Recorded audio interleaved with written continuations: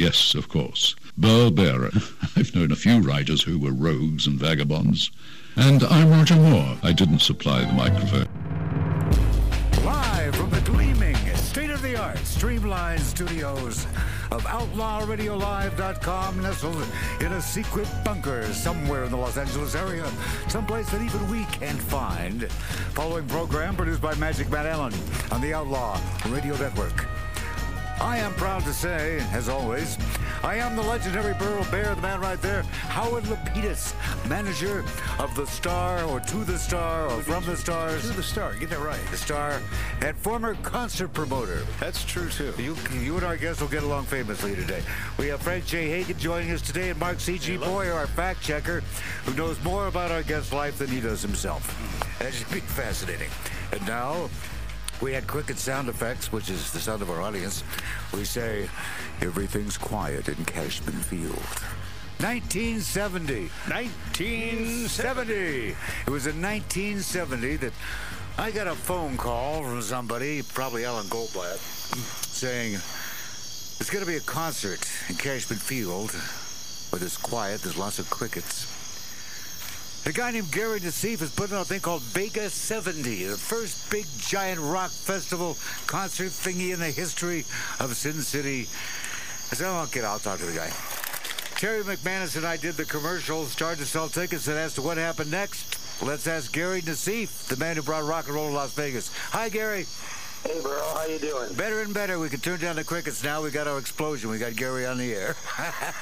That's right, thank you. Hey, with Vegas 70, when you tried to do that first big rock festival in Las Vegas, Nevada, what happened?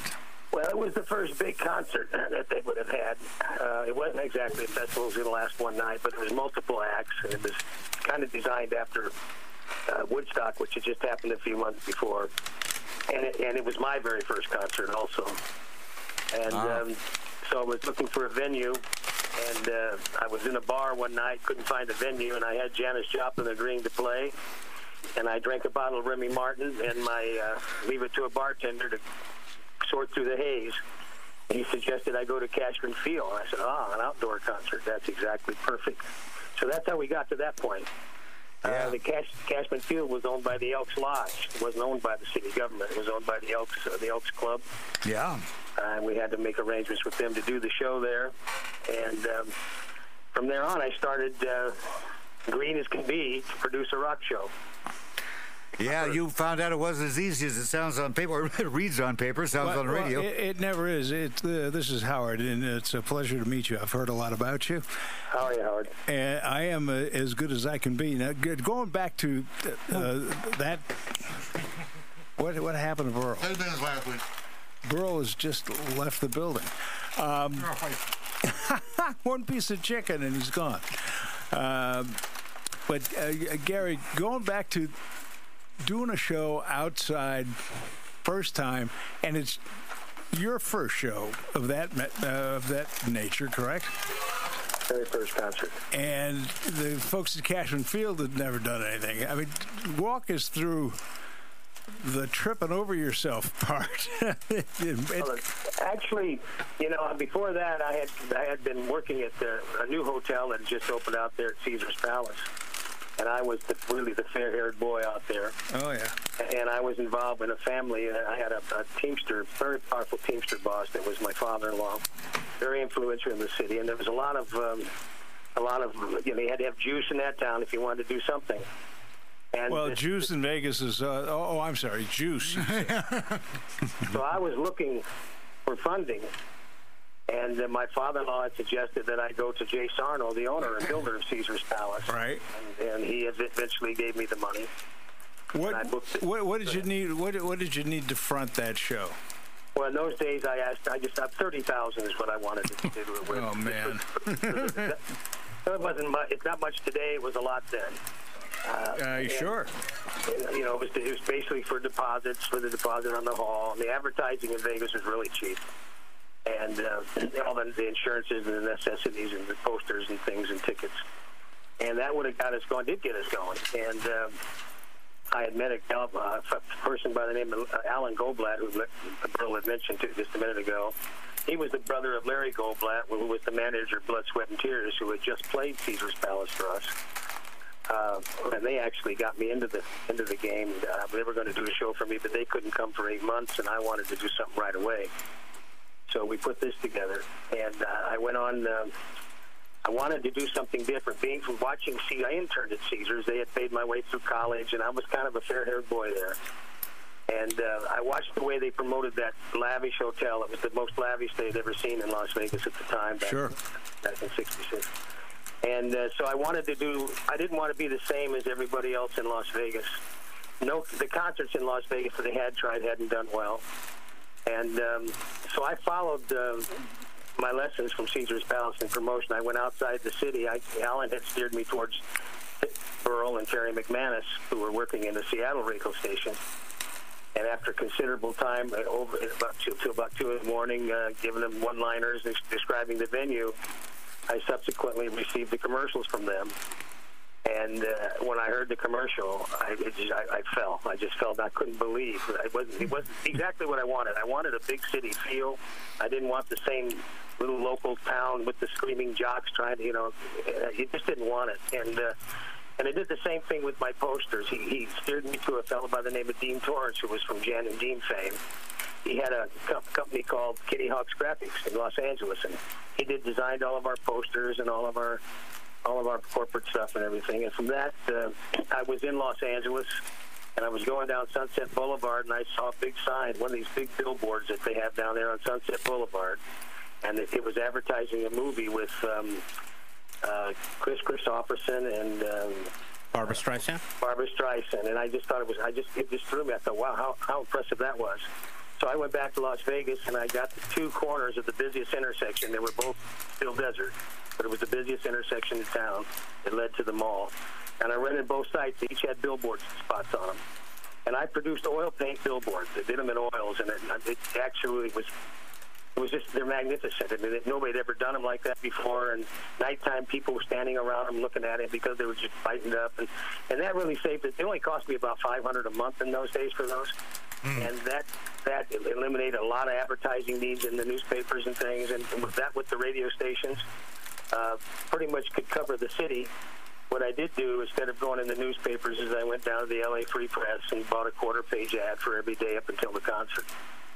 And Alan Goldblatt, who I said was the brother of Blood, Sweat, and Tears manager, he worked for Jay Bernstein and Associates, which is a big PR firm out of Hollywood. Right. And he was handling a little bit of Chicago, and he coordinated. I hired them to coordinate the concert, and they put up 800 lines and numbers and had peace trains and love trains coming in. People could call in and get rides with people to offset the cost. And so we went on sale, and within 2 weeks of the concert, I had about $227,000 in ticket sales. And tickets were like $7.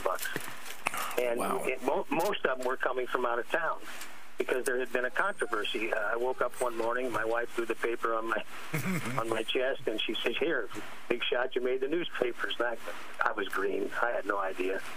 And it said, City Fathers Ponders Huge Rock Fest. And I still didn't get it. So I'm not doing a festival. Not me. And then the kicker, the underlining thing says, Cashman Field thing slated. So I read down. It turns out that the Downtown Casino Association were afraid of an infest of hippies. And they were going to get the commissioners to cancel the show. And from there, it went into a whole 7 days full of... it was on the news. It was in the front page all the time. It made us kind of, it was our first show, but we were well known after that. And long story short, they had my father-in-law brought the Teamster attorney down to the commission meeting. It was jam-packed, and they held it in abeyance. And they went into a recess, and we went in the back room. And he was talking to him. He knew who was doing it. It was Benny Binion from Benny Binion's Horse Club. And he said, "Give me 24 hours." He said, "and I'll straighten this shit out." And I'm young. I'm watching this guy operate, and this guy was magic. He could do anything he wanted in town. And so the mayor was a good friend of his, and they said, "Well, okay, we're gonna give you some time." But then the guy that gave me the money, Jay Sarnell, they didn't like him. He was from the county, and this was in the city, and they didn't like they didn't like him. So he jumped up and says, "This kid's not operating on a shoestring. I'll put up $1 million." And he pointed to his shoes, and that did it. That undid all the goodwill that the Teamster attorney and my father-in-law did, and they went out and they voted to cancel the show. And they canceled that concert. It was devastating. I'd never experienced anything like that in my life, especially politics. I couldn't understand how they could do something. Yeah, I mean, the guy stands up and says, "I'll put out $1 million to guarantee this thing," and they go against it because they don't like him. That's right. That's exactly right. They didn't like him at all, and that was my main problem. That was the problem with the show. It wasn't so much that they wanted to really cancel it. They probably could overcome it, but he was the problem. And my father-in-law told me, "You got to keep this guy quiet." And I said, "Well, how can you shut this guy up? You can't shut this guy up. If he says something, he says something." Well, he did, and they canceled it. So I was down and depressed, and I just couldn't understand it. And I was actually on the floor in my hallway talking to Alan. I just going over it and feeling sorry for myself. And he says, "I'll get up off the floor and do it again." And so I did. And I got up and I went to my father-in-law again, and he got me into the convention center. And from there, it started an onslaught of concerts that we had like 40 straight sellouts, and I just never looked back. And I was fortunate. Oh, there you go. The back in the day, I mean, and this was a business I was in, and I don't know if you know Michael Cole or if you know Deborah Rathwell. No, sorry. Deborah runs AEG East Coast, New York. Senior VP. Michael Cole was CPI Toronto, but he consolidated Live Nation. All right. And I came up with Rathwell was my assistant. She's now running show business, and then Cole just ran off with all the money. Familiar story. In a good way. He owns I think a third of the Stones now, and that's a fact. But politics and concert business at that level, I certainly understand it. We were doing. There's a racetrack outside of Ottawa, Canada, and we selected that place because it was there. They didn't know anything, and that's the best way to have your venues. And you know that. And we put the Eagles Hotel California show on sale. Sold 25,000 tickets in half a day, and back then it those were hard tickets and real non-computer sales. Right, gotcha. So I get a call from the head of the township where this racetrack is, and he says, "You the guy that's doing the show, those Eagles guys?" Yeah, I said, "That'd be me." And you're saying you're going to have upwards of about 70,000 people in there? Yeah, it's going to be very successful. We already sold 25,000. You are again? He says, "Well, I'm the head of the township, and you're not doing that show." Yeah, sounds familiar. So I go to the township meeting. After I do a little research on this guy, I realize it's an election year. And I sit and I listen to him again. And basically what that meeting was, and in the concert business, I say this to people because they don't know what we have to go through to produce these concerts. But these guys were sitting there going, "Our hand is out. How are we going to pay for the fire department? How are we going to pay for the police?" Right. And there I am piecing it out.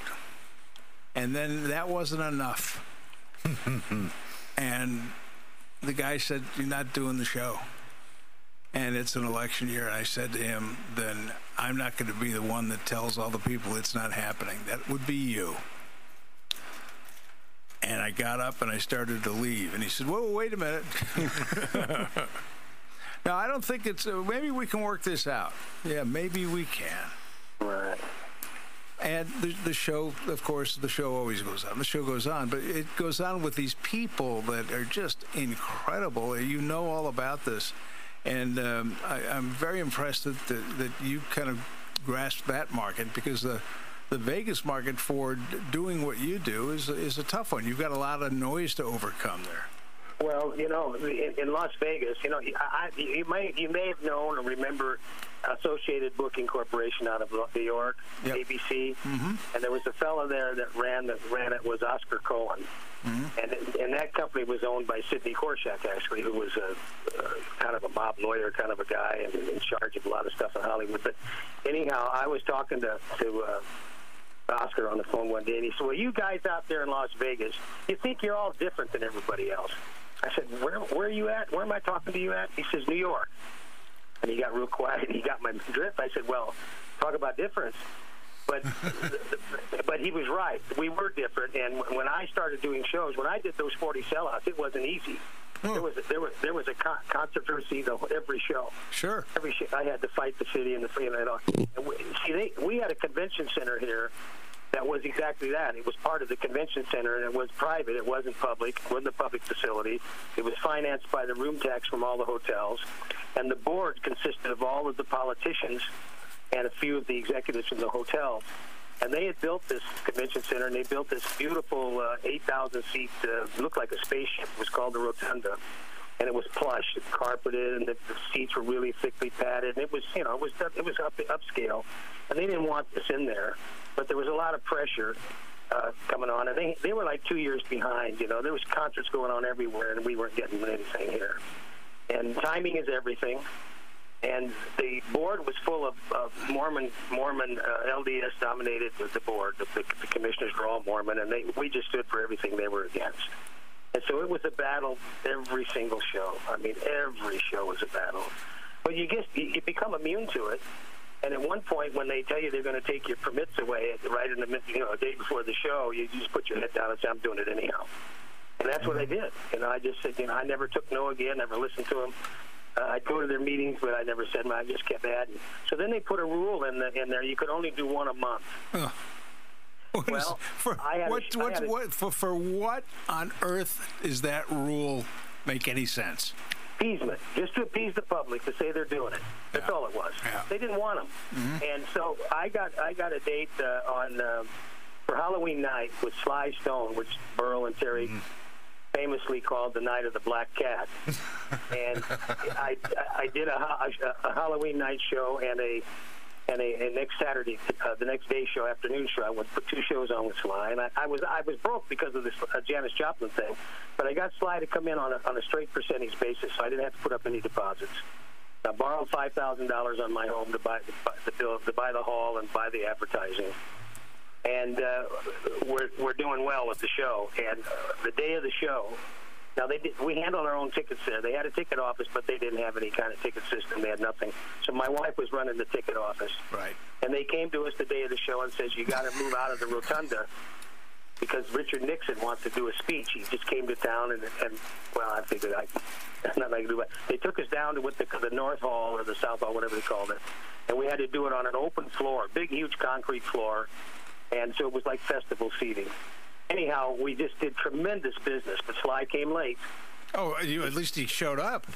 Yeah, he showed up, but he came late, and I got the police to extend the curfew, and finally he played, and it didn't turn out too bad after all that. But the next day, I get a call from Colonel John Anderson, who was the facilities director, and he was an ex-Nellis Thunderbird pilot. He was a great guy. I had a great rapport with this guy.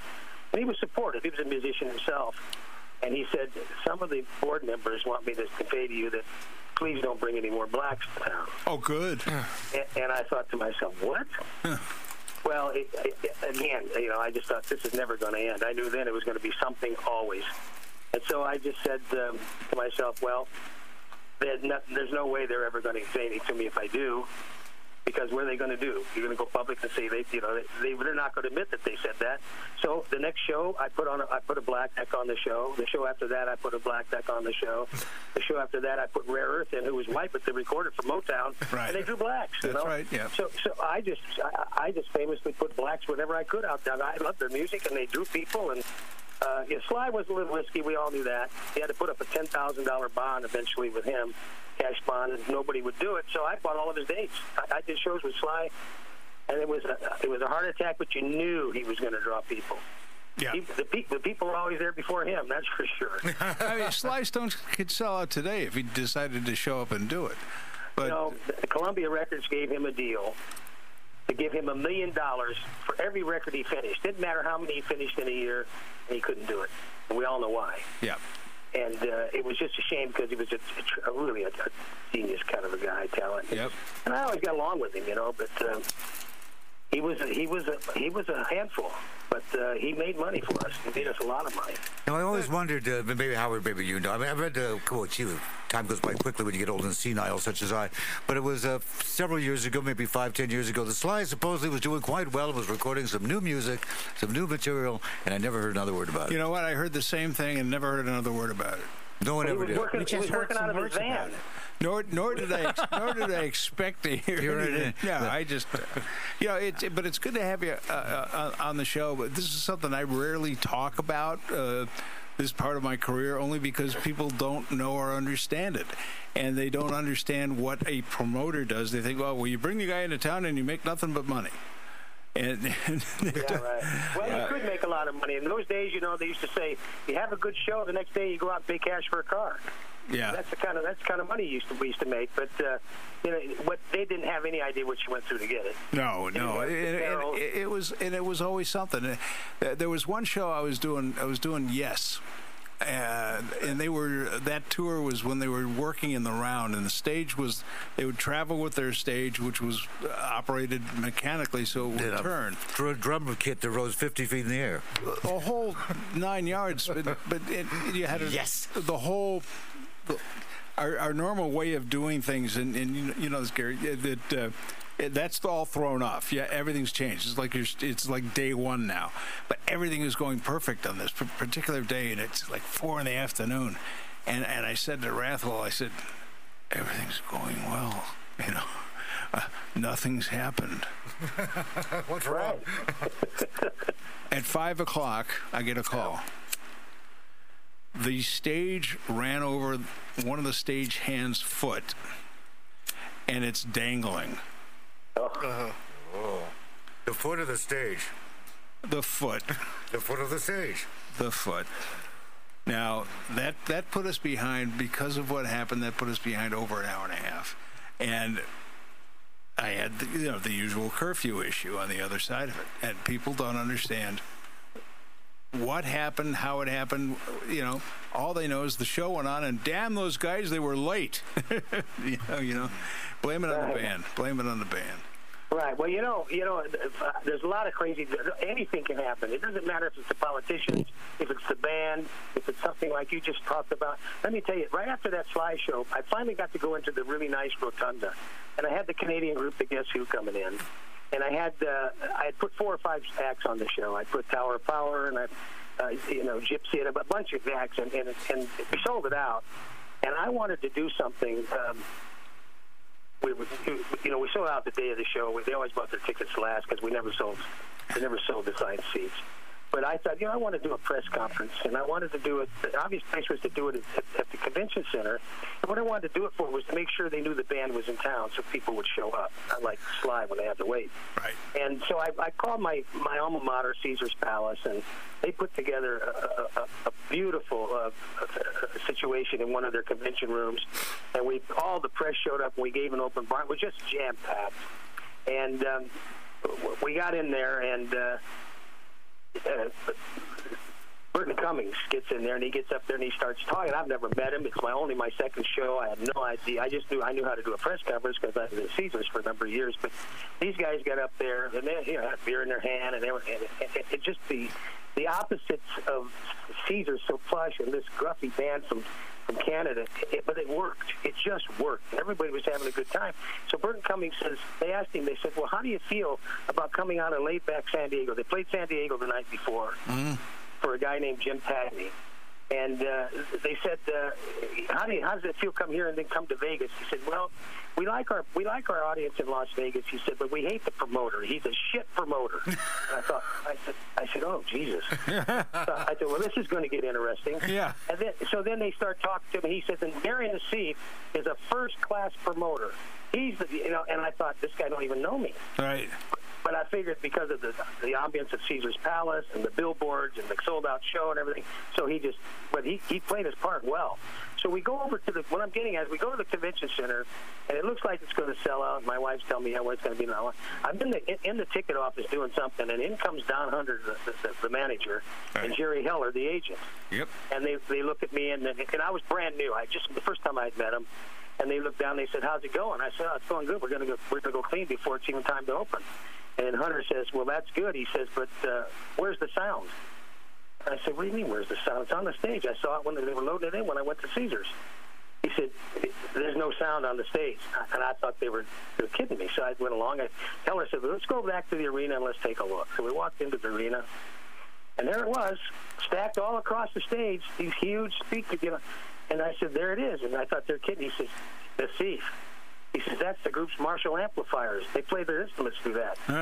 I said, damn, I forgot to order the sound. Oh, no. Now it's 4 o'clock, 4 o'clock with 8,000 people. I said, well, I'll get a sound. It's Las Vegas. There's got to be a sound company. There was nothing. Nothing. So a stagehand knew a girl in Bakersfield, California, that owned a concert sound system. But you couldn't drive it. It was 4 hours away by truck, so I had to fly it in. No kidding. Helicopter? No, I chartered a plane down there. They only cost me $700 in those days, but I had to do it. And we got it in on time and saved the show. But it's just, the good thing someone mentioned that, Gary. Well, it's and Burton, Winnipeg, Manitoba is where they're from, and Winnipeg, Manitoba. I had my years with those guys. I used to run them from one end of the country to another once a year, and always the guess who always did well. Yeah. In Canada, always did well. Well, I did a ton of shows with them. They always sold tickets. Them and another group, Rare Earth. Similar type of audience. They had that top 40 stations, but they played on the FM stations, and they just always drew people. They were popular, and so they were a good bet. They were a good bet too. I got one question. This is Frank. In those days, how were there weird concert riders, and if so, what was the weirdest one that you had to deal with? Well, they weren't. In those days, they weren't that weird. They got weird when they started realizing they could do it as time went on. They got a little more eccentric and a little more, a little more demanding. But there wasn't really. What I found they used to do, one of the unusual things when it first started happening, Joe Cocker and Mad Dogs and Englishmen were touring. And Barbara Skydell from Premier Talent gave me a call, and she said, Joe Cocker's available. He's one of my favorite acts. I said, yeah, I'll take him. And I offered him $25,000 to play, which was probably $10,000 too much. But the U.S. Coast Guard is suspending search efforts for a man who jumped overboard. She said, well, he won't play unless he needs to have, she said, and this is serious, he won't play. He needs 2 cases of Dom Perignon champagne. And it was rationed in those days. Yep. You couldn't get it. So I called the Teamsters, and I got it, and I called her back. She said she didn't believe I got it. Right. So I got it. So then I called Caesar's Palace. And the kid that was running, a friend of mine had opened the place. He was running the room service, and he got a couple of his waiters, and we gave a couple of tickets to a couple of the chefs there, and they hand carved Joe Cocker, and they hand carved the guitars, and they came over with this big table, filled it with ice, and these big hand carvings of these entertainers are on there, and there's shrimp, and there's Dom Perignon, and it was crazy. So I never could figure out why he wanted the Dom Perignon, and I was innocent. Didn't know what was going on. We go to do the settlement, and his road manager comes in, and he's got this brown briefcase, and he throws it out on the table open, and in it, one half of it's got one big bag of white powder, huge bag of white powder. And I thought, oh, my wife sees that. She goes, I knew what it was. So right away, I knew what it was. First, I thought it might be heroin, but I knew it was cocaine. And I just thought, oh, my God. And then it dawned on me why he wanted the champagne. And I, those kind of things. So that's when it started to get a little eccentric. What I would do, they would make demands that weren't in the rider. And I had heard that Bill Graham used to get a stamp, and he'd put on there, if they'd ask for something, he'd just stamp it. This wasn't ordered when we made the initial deal. We're happy to supply it for you, but you'll pay for it. And more times than not, they said, we don't need it, that kind of stuff. But, it got that way later on, but it wasn't. It wasn't terrible. It was, but the worst situation I had, and this isn't even bad, was early on, and for the life of me, I can't remember who the band was, but they asked for Wishbone Italian dressing for the dressing that kind of stuff. for the when they start doing the meal riders and stuff, they'd ask for steak and this and that. Well, on the Wishbone, I had I had an Italian dressing there, and they come to me and they go, "This isn't Wishbone Italian dressing."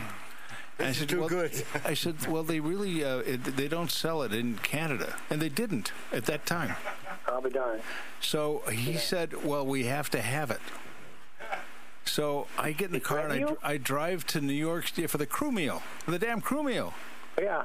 I drive 60 miles into New York State and get cases of wishbone dressing. Now I got to bring it across the border, and they're going, "What's with the wishbone?" So now I've got to try the customs, because I got cases of this. They never saw anybody in a car with cases of salad dressing. This is new, so there's got to be something wrong with that salad dressing, because what's this? And I'm a kid with the beard going, and I made it up there in time, and we served it. But damn, I had to make that drive. It became it got to a point, though, where we got ahead of the band, I think. We started to serve crew meals on China. And by the way, the food had to be really good because I had to eat it. So I made sure all the food was as good as possible. Yeah, I've had, like, there have to be 12 baked chicken, boneless, skinless chicken breasts, and 12 fried in batter. Well, it can happen. Yeah, that was KISS. Yeah. Oh, KISS. Catering became very important. Yeah. You know, one thing I found, though, what they used to do before they start entering the different colored candies and stuff in their rider, and right, sorting out the M&Ms and all that kind of stuff. Well, that was wasn't that Van Halen? Brown M&Ms. Yeah, well, that was to make sure, though. That was just to make sure that somebody read the contract. Well, then there's the green M&M story, Mark. It's M&M's very, very popular in rock and roll. I don't know if you know that. Well, they did that because they could. Right. That's right. It was a little eccentric to man. But before that, the groups, they wouldn't ask for a whole lot, but they would always ask for so many cases of beer, maybe Coors, some certain kinds of wine. Oh, it was always Coors. Like that. So then, invariably every show, before the opening act or this closing act went on, the road manager, my stage manager, would come up to the ticket office and he'd say, "The band needs more beer." I said, "What are you talking about? We gave 8 cases of beer. What do you?" I said, "All right, give it to them." And it took me a few shows to realize the roadies were putting it on the bus. They can travel. Have beer will travel. Yeah, that's right. Have beer will travel. But they would do that sort of stuff. But, I never had a great, really intimate relationship with them. Not intimate by intimate, but, a close relationship with too many of the big artists, because they were on this here today, gone tomorrow travel schedule, and you couldn't really, get a meaningful relationship with. But people that I did have a great relationship with was the road managers and some of the roadies, and I took care of those guys because they'd come back. They'd be coming back around with different bands, and they would if they saw that you were the promoter, it would make the deal go easier. That was the smart way to go. Always the smart way to go. Although I got to jump in here and tell one of my few concert stories. This will be a brief one. I got a call one day from Barbara Strom, who ran White Rose Limited out of Los Angeles and then in Seattle. And she calls me up, and I remember I'm working at this particular point at a structural steel store in Walla Walla, Washington, helping out my dad. And I get this call while I'm waiting on these farmers buying their welding rod. And it's, "I've got the Temptations coming in. Who should I have for an opening act?" I said, "Don't get an opening act. So get the 4 Tops, put them on stage with the Temptations, enough microphones for all of them at once, just like Motown 25, have them do each other's songs back and forth, all of that." She goes, "Okay, do that." Bam. Sold out 4 shows at the Paramount Theater in Seattle, and I'm emceeing the shows. And as the saying goes, the 4 Tops took me back to the hotel to introduce me to the Temptations. But they did not believe that Barbara Strom, who was the promoter, was the promoter. They thought I was. And I kept saying, "No, I'm not the promoter. I'm just the guy saying, and now." "Oh, no. This is really going to sound strange. No black woman could have the brains," this guy says, "to do this, put this show together. It takes a smart Jew boy to know how to promote a concert." Yeah, there you go. Well, that's correct, by the way. Well, it takes smart Jew boys to do a lot of things. There you go. Thanks for sliding that in. You're welcome. CG Boy. You're welcome there, sir. You mentioned, it kind of slid by in the audience. You may have heard the name or not, but Barbara Skydell is the first person I bought Springsteen from. Yeah, back in those days. I liked Barbara. She was just a great girl. Yep. A good agent, smart. I mean, she was the Barcelona's right hand. I mean, that's for sure, up there. But let me say, I just got something I think you'll enjoy. You talk about what was the most eccentric thing. Well, before I ever did concerts, when I was at Caesar's Palace, I was like the assistant entertainment director there, where I interned. And we brought Tiny Tim into the main showroom. I remember him. Okay, Tiny Tim. Tiptoe. In his heyday, fresh off of Johnny Carson and all that. So what we used to do with all our entertainers, they would all get comped, room, food, and beverage. They would get their rooms, and they could sign anything they wanted if they wanted to eat. So the first day, they're getting ready for rehearsals, and we get a call from the chef, and he says, we want you to authorize, he said, Tiny Tim is ordering from his room. And Dave Vickerson, the entertainment director, he thought they were being a little prejudiced. He didn't know why. So what? They knew he was comped. He says, well, it's the order. And he told him that he was ordering an inordinate amount of steaks, and so it's like he was having a party or something. So Dave and I go up there to the suite. We knock on the door, and there's a publicist there and nobody else. Tiny's in his room. We walk in the room, the bedroom. He's sitting in the middle of this huge king-size bed, surrounded by 27 New York steaks with baked potatoes, untold amount of caviar, all kinds of things. He's eating alone. Oh, my God. It's something else. It was hilarious, actually, but you kind of wonder what. Did he eat all 27 of them? Who knows? We left him alone. He was a big guy, Tiny Tim. He was a big guy, and Miss Vicky, where the hell? I did them in Buffalo, New York. And the crowd showed up and bought tickets, and he came out, and there was no show other than Tiptoe Through the Tulips. That's all the guy had. Yeah, he had a couple of songs, but he after that ran out for him, that shtick. He joined a band. Was it Camp for Beethoven or something like that? He was in a good band. He must have been a player, because that band was pretty good for a long while until he died. Yeah. I'm not sure exactly the name. It was something Beethoven. But Tiny was in that band, and I didn't know it for a while, until later on, until after he died. But they were pretty good. And he also was an expert on old music. I mean, because he'd do that old stuff like Tiptoe Through the Tulips. But you could ask any obscure, from a song from the 1920s or 1919, and he could tell you everything about it. Now, as far as having memorabilia, somewhere in all my stuff, I have the contract between Tiny Tim and The Tonight Show for the Miss Vicky wedding. Right. Well, that was the same time period he came up and played Caesars, right during that time period. Let me ask you something. What was the worst thing that happened to you on one of your shows? A catastrophe or something? Did you ever have anything like that? Well, the guy cutting off his foot was always that goes up there. Well, here's one. Go ahead. Sorry. Yeah, no, go ahead. Here's one Burl will remember, because Burl was at this show. I don't know if he knows about this incident. And Burl was there because of his Baha'i faith, and his friends Seals and Croft were playing for us in Las Vegas. Right. Remember Burl? Yeah. And I felt bad. At first, I wasn't going to book them because I said, well, they're too soft for that arena, and I don't know. But they were all over the airwaves. They had 2 or 3 songs out, and England Dan and John Ford Crowley, who was related to one of them, They had the hit records, and they were there on the country music chart. So they sold the place out.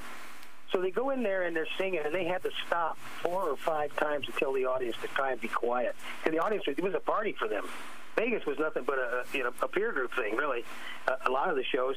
And so at the ticket office, my wife was at the ticket office, and a young guy that came home on leave from Vietnam had come to the ticket office and wanted a ticket. His girlfriend was inside, and it was a surprise.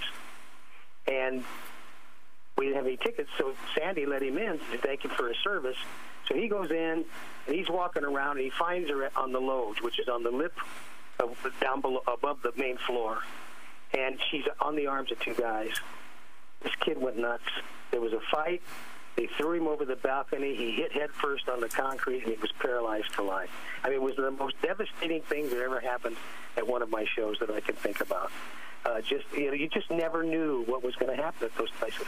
Yeah, like Altamont. Be glad you wouldn't remember that show, the Eagles show that I was talking about, where I had the problem with the township. There was always something on that show. About maybe a week and a half out, and we've got at that point 60,000 seats sold, and no, not even seats, it's just people coming in and sitting in the middle of the racetrack. And I get a call from the Ontario Board of Health, and Guy goes, "You the guy doing that show?" Yeah. And I figure he's looking for free tickets. I thought it's always somebody looking for free tickets. You know that. And he goes, "Well, you can't do the show." Oh, now I got another guy telling me I can't do the show, and I've got 60,000 sold. I said, "Why can't we do the show?" He says, "Well, you're doing it at that racetrack, and the racetrack only seats 2,500 people." I said, yeah, but I'm using the whole thing. And he goes, "Yeah, but it's there's only lavatory facilities for 2,500, and you're going to have 60,000. So how do we do this?" I said, "Well, here's Johnny." At that point in time, I was aware of the existence of every porta potty between Ottawa and Winnipeg, and I had to get. I think it was 150 of those things, and that was going to be enough for half. And then the other half was in this guy's pocket. Mm-hmm. Yeah. And that was, there were so many payoffs on that damn show. And at the end of the day, I was wondering, did I have any money? And the truth is don't ever tell Irving Azoff that we controlled the building, we controlled the merch, we controlled the food. We got out of there with our ass. But it was that was one of those shows that you're right about. Now, Gary, you were obviously you were in Las Vegas. You were I can remember we were doing the Aladdin Theater for the Performing Arts. There for the big open. You had Neil Diamond and God knows who else. Probably God himself was there. Steve Martin and who was the chick he was dating at the time? They were there having dinner. And was it? Steve Martin. Remember that he came. He did the commercials for you guys. Yeah, and his manager told a story about meeting Jerry Lewis when he was a kid and all that stuff. But there was that transition time in Vegas between, shall we say, the overt mob years and the corporate years, which I don't really know if it's all the same thing. Right. Well, no. Well, it wasn't. You're right. There was a transition. It was the Howard Hughes Mormon Mafia transition you're talking about. Well, they call it the Mormon Mafia because the LDS people were running his life, for him and controlling everything, and you couldn't see him. But actually, at Caesar's Palace, when they sold Caesar's Palace, the real reason they sold Caesar's Palace was the Lums bought it, and they got a deal on it. But there was a fellow out in New York called a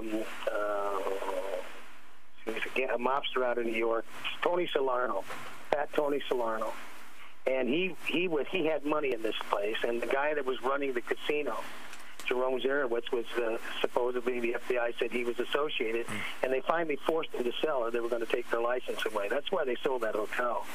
And that's when it started. That's when it started. When Lums bought it, that's when the whole transition for the corporate coming in. And the Hilton bought the Flamingo and bought the International from Kirk Kerkorian.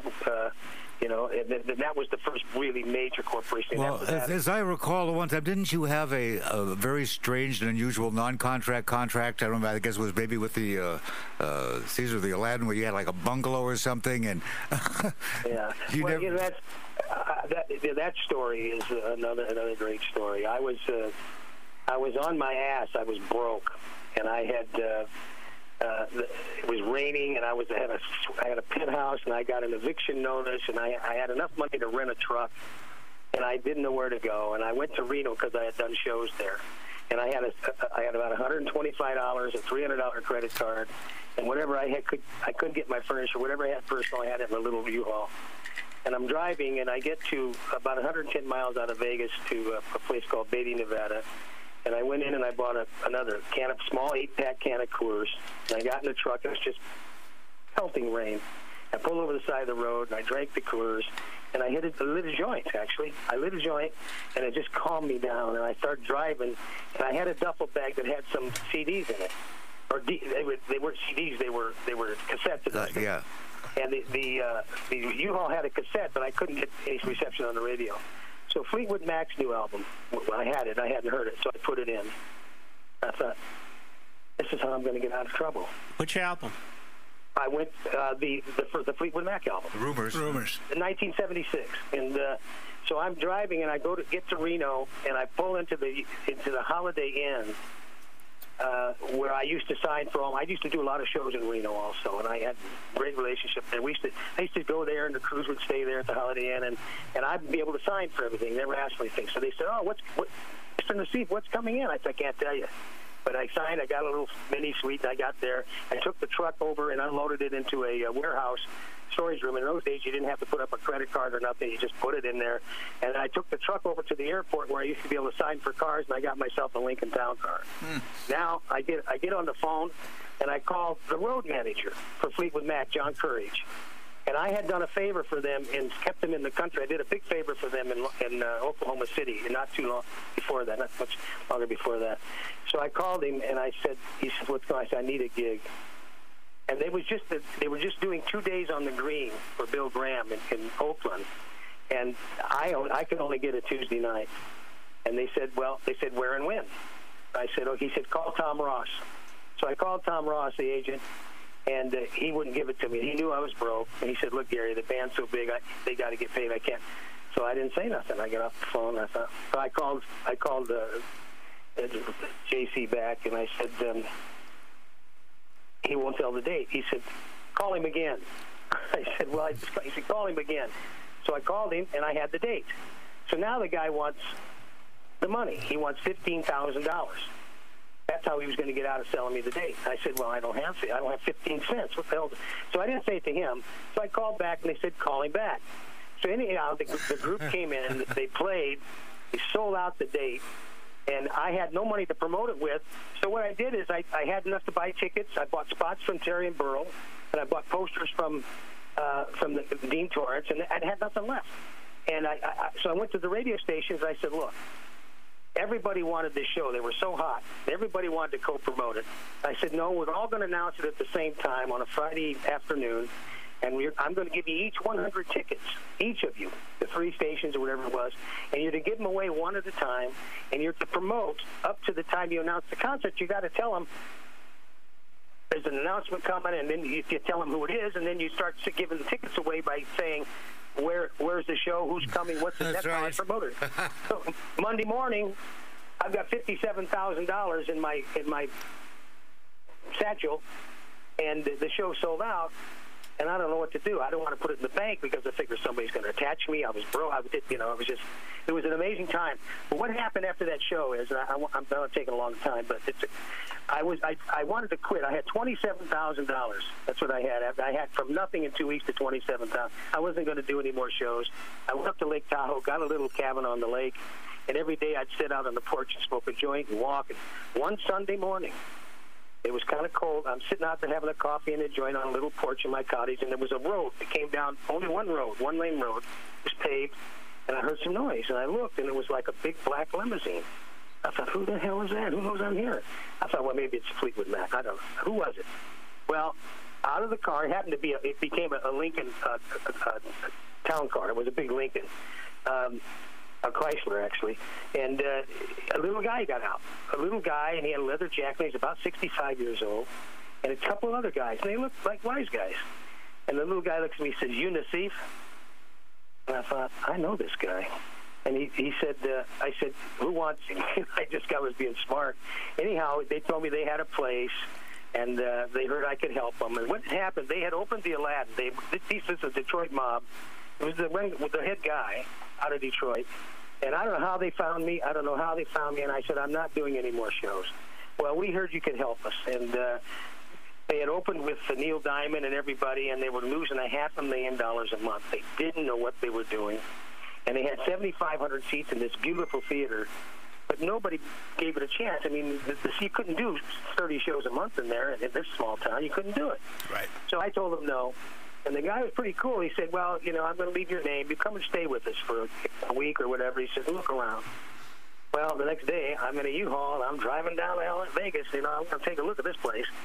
So I end up doing the date. I took the dates, and we pulled them out of that thing. They had $1 million in their bank account in 6 months. And we did a show. Well, you guys did the commercials for it, I think, right. Burl. Yep. We were doing shows every night of the week. And what happened was people from out of town were coming in. We were getting a lot of the tourist business and stuff. So they did really well. And we won some awards for that venue. We won some awards for what we did at the We went to the Sahara Space Center, and we got a Billboard Trendsetter Award one year for breaking rock concerts on the Strip. And then I won the Trendsetter Award again for doing what I did at the Aladdin, and I won the International Talent Buyer of the Year award for that. So there were some pretty rewarding things. Just for sitting in your cabin smoking a joint. What a reward. Before we go, you got to tell my favorite story, though. You're up there with your lovely wife, and Sly Stone has played, and what is it, his manager comes up to see you? Who's this? The guy who extorts another 10 grand out of you. And you have Jimmy T. Gilly. Oh, well, this was at the Sahara. Oh, okay. We had lost our gig at the convention center because Deep Purple canceled about 5 minutes before they were going on stage. There was a riot, so they wouldn't let us do it. I didn't have any place to do shows, but the Sahara Hotel had a place called the Space Center.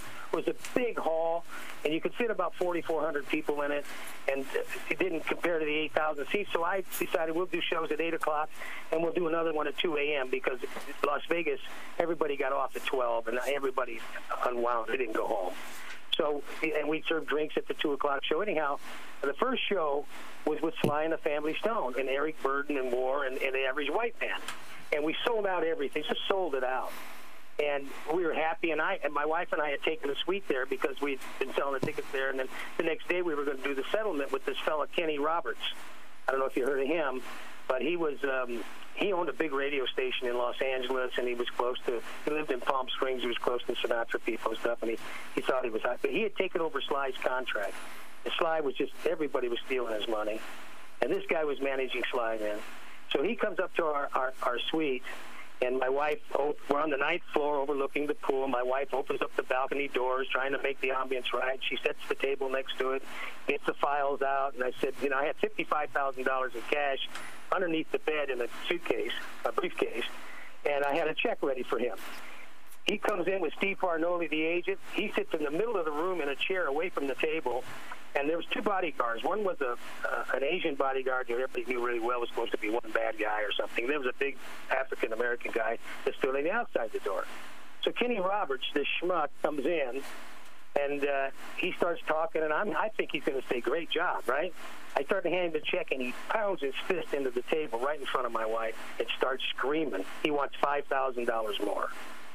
$5,000 more. And I thought, fuck you.